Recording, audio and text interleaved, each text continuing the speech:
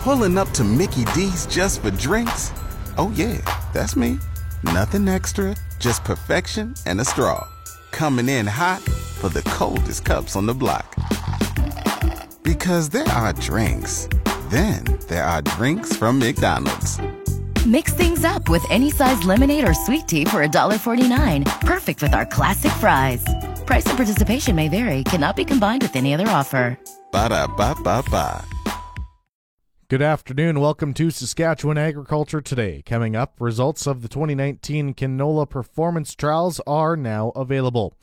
The official 620 CKRM farm weather is brought to you by Raymore, Yorkton, and Watrous, New Holland, working hard to keep more jingle in your jeans, and brought to you by Shepherd Realty in Regina, specializing in farm and ranch real estate in Saskatchewan.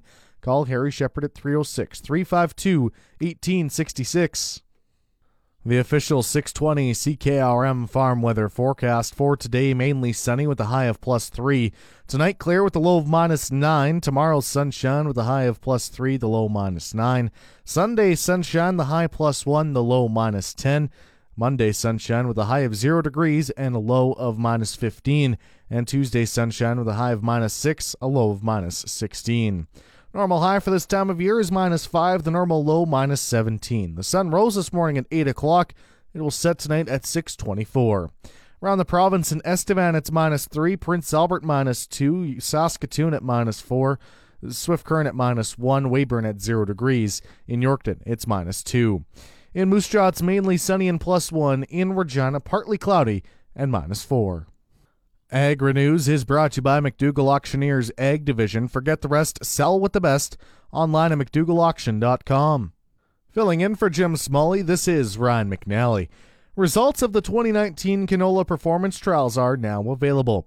Keith Fournier from Lloydminster is the chair of the Trials Governance Committee. He says the results are based on 31 small plot and 60 field-scale trials from across the prairies. We will try and figure out which should be the top varieties going forward a couple years from now, that we could plant these varieties and collect data on them. And the data would be for the yield and days to maturity, height and lodging comparisons. And then we've contracted through Happeltech, and they get cooperators to plant these at different stations right across the prairie provinces, and as well as up in Dawson Creek. And then after that, we grow them out and collect the data and pull it all together at the end of the year. And we then put them onto a website that is searchable, but it's also the same data that comes out in the seed guides and the Western Producer insert. Fournier explains why it's necessary to conduct new trials each year. So because canola varieties have a very short life. Like most canola varieties, the life of them is probably 3 to 4 years. And so farmers are always looking for the better genetics that are coming out so that they maybe takes away less risk, or we can get some more yield out of it. So it's a constant search for those genetics. And so with the short life of the varieties and the new ones always coming out from different companies, we have to run these every year, or within a couple of years, the usefulness of the trials just would not be there. Fournier says a canola variety that works well in one area may not do as well in another location. That's the great part of the trials and running them right across the province, because yes, there is quite a bit of difference, and not just in between, from one province to the next, but even within our own province. I mean, just the environmental conditions and the soils that we grow them in. So you take an area from like Swift Current up to like Meadow Lake or down to Nipawin. There's a lot of variance in the environment, and these varieties perform differently in each area. And so that's why we run the trials with lots of sites right across the provinces. Clubroot has been spreading across the prairies. Fournier says breeders have developed a new clubroot-resistant varieties of canola. It takes a few years, and we're so fortunate in Saskatchewan that the clubroot situation didn't start here, and that it started over in Alberta, and we were able to have those companies develop some varieties for that clubroot. So by the time it did come into Saskatchewan, we had resistant varieties available to us. And then when that first generation of clubroot resistance broke down in Alberta, Well, then it took them a few years to be able to bring out a new resistance lines for the new clubroot strains. And so fortunately, we haven't had any of those in Saskatchewan that I know of yet. But when they do come, at least we've already got the second generation of clubroot resistance within the varieties that is available to us. But having said that, if we aren't smart about the rotations and we don't manage this tool really well, and we overcome these newer generations of resistance, we might be a few more years again before we can get another set of resistance tools that allow us to grow canola on some of the clubroot infected areas. Resistance is a huge issue for growers as well. Resistance is a big major issue. The clubroot pathogen especially. When we first come in a few years ago in Alberta, we thought it was one strain, and then, we're finding 2 or 3 more that are getting past the resistance, and now they are up to 36 strains of the pathogen that they are aware of, that they have found and identified. So our clubroot resistance we got in Generation 1 would overcome quite a few of those types, and in the Generation 2 would overcome some more. But we just don't understand that pathogen enough, and how, if it's just mutating or how all these different strains are coming about. And so we really have to think about the risk that we're taking when we don't have proper rotations. Fournier says the Canola Trials Governance Committee doesn't recommend one canola variety over another. Fournier adds the website www.canolaperformancetrials.ca also includes historical information on canola varieties. Keith Fournier from Lloydminster is the chair of the Canola Performance Trials Governance Committee. This portion of Saskatchewan Agriculture Today is brought to you by Degelman Industries. Look to Degelman for the most reliable, dependable, engineered tough equipment on the market. And by Yorkton Auction Center Auctions, the first name you should think of in the auction business. Call 782-5999. The Canadian Grain Commission, or CGC, is conducting research on grain moisture testers commonly used in the agriculture sector. CGC issued a memorandum on February 3rd when concerns were raised about inconsistent moisture results when testing cold versus warm grain. CGC recommended pea samples be warmed to at least 11 degrees Celsius prior to moisture testing. Ridgedale area farmer Ari Vandertweel had his own experience when he started hauling peas to a local grain facility in January. He didn't like the results he got from the elevator when he was told his peas were tough. Vandertweel owns a 919 type grain tester, and he estimates 90% of farms use this model. By the time crop production show started in Saskatoon, Vandertweel had been calling the Grain Commission. He wanted to take pea samples to the CGC office to show the moisture levels would go down when peas were warmed. The request was denied. But I did go to the Farm Progress Show, and I took 2 bags of peas with me. Ones that were cold, really cold. They were frozen because I think it was minus 40 that day. And the other one I had in the front of the truck, and I had the heat on in the seat. So they were nice and warm. And so when I got to the show, I dumped them in several testers there.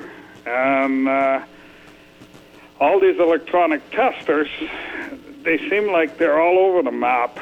Some of them test low, some of them test high at different temperatures. But yet there was an old 919 tester, which the Grain Commission says is technology from the 50s. And I dumped peas in there what were well below zero, and I dumped peas in there what were 21 degrees. And they both tested exactly the same. It's amazing that old technology still beats all this new stuff they're promoting. While he was at the crop production show, Vandertweel got a call to take his samples to the CGC office in Saskatoon. And we dumped peas in their tester. They were really nice to me. Frozen peas all the way up to 11 degrees. They didn't really change in moisture. But from 11 on, as they got warmer, we took them all the way to 20. Between 11 degrees and 20 degrees, they got 0.6% drier, which can add up to quite a bit. It's probably $200-300 on a super bee, because you got to pay for drying and then they take shrink. And then they were quite surprised to see that. So after that, a few days, the Grain Commission did send a memo out to the grain buyers, and they put a thing on their website that the grain buyers should be testing peas at a minimum of 11 degrees, and they would like to see them at 20 or room temperature. But that really makes me mad, because the difference between 11 degrees and 20 is over 0.5% on moisture. On further discussion with the Grain Commission, they also informed me that if there's a dispute, they're still going to use these testers, but they're going to test them at room temperature because that's the most accurate. Yet, they put on their website and send a memo out, the elevators can test between 11 degrees and, like, it's ridiculous. Like, if 20 is more accurate, or 21, that's what they should be testing at. Vandertweel said in addition to his concerns about the testing equipment, he is concerned farmers aren't aware of the situation. Well, my concern is not just for myself. I'll look after myself, I'll take lumps if I have to. But what they offered me is to take all the peas I haul in, that the elevator sends a sample away to Saskatoon, and Saskatoon will forward it to Winnipeg, and they're going to do an oven test on it. And they offer that to me, and nobody else gets that offer. And that should make me happy. And in the way it does, but in the other way it ticks me off, because all the rest of the farmers, they don't know what's going on, and they don't have that opportunity. Why should I get a special treatment, and the rest of the farmers, or a lot of them, get screwed over when they haul a load of grain to the elevator? Like, it's a terrible system to have. Let's be fair and treat everybody the same. Vandertweel will have about 40,000 bushels of peas to sell this year. In the meantime, he says he's lost confidence in the UGMA testers. But it's not just the peas. I also done a little bit of work with different grains. And when you look at oats, you can dump oats in the tester, and if they're cold or warm, it can make quite a difference too. Like, these testers, so far as I'm concerned, they shouldn't be used, because they're not reliable.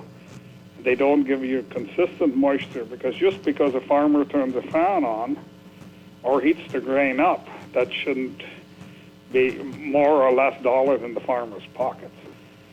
So farmers generally, they trust the system, and the system is letting them down, and that's why I want to make people aware of what's going on. That was Ridgedale area farmer Ari Vandertweel.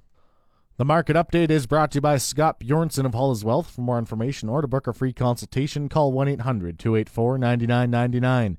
And brought to you by Nelson GM Assiniboia and Avonlea. If you're a Costco member, get huge savings on current 2019 and 2020 SUVs right now. Here are the latest Viterra grain prices. Durum unchanged at $266.39. Feed barley unchanged $175.66. Canola's down $2.50 to $422.78. Flax unchanged at $535.79. Lentils unchanged at $482.50. Oats down $5.14 to $199.25. Yellow peas unchanged at $249.89. Feed wheat unchanged $156.83. Number one red spring wheat is down $2.42 to $226.52. The livestock quotes are brought to you by Assiniboia and Weyburn Livestock Auctions. Call Assiniboia at 642-4180 or Weyburn at 842-4574. And brought to you by Karst Holdings in Assiniboia or Schlamps Integra Tire in Grenfell, your locally owned Integra Tire dealers. This is Grandpa Nate with the Market Report, Heartline Livestock here in Moose Jaw.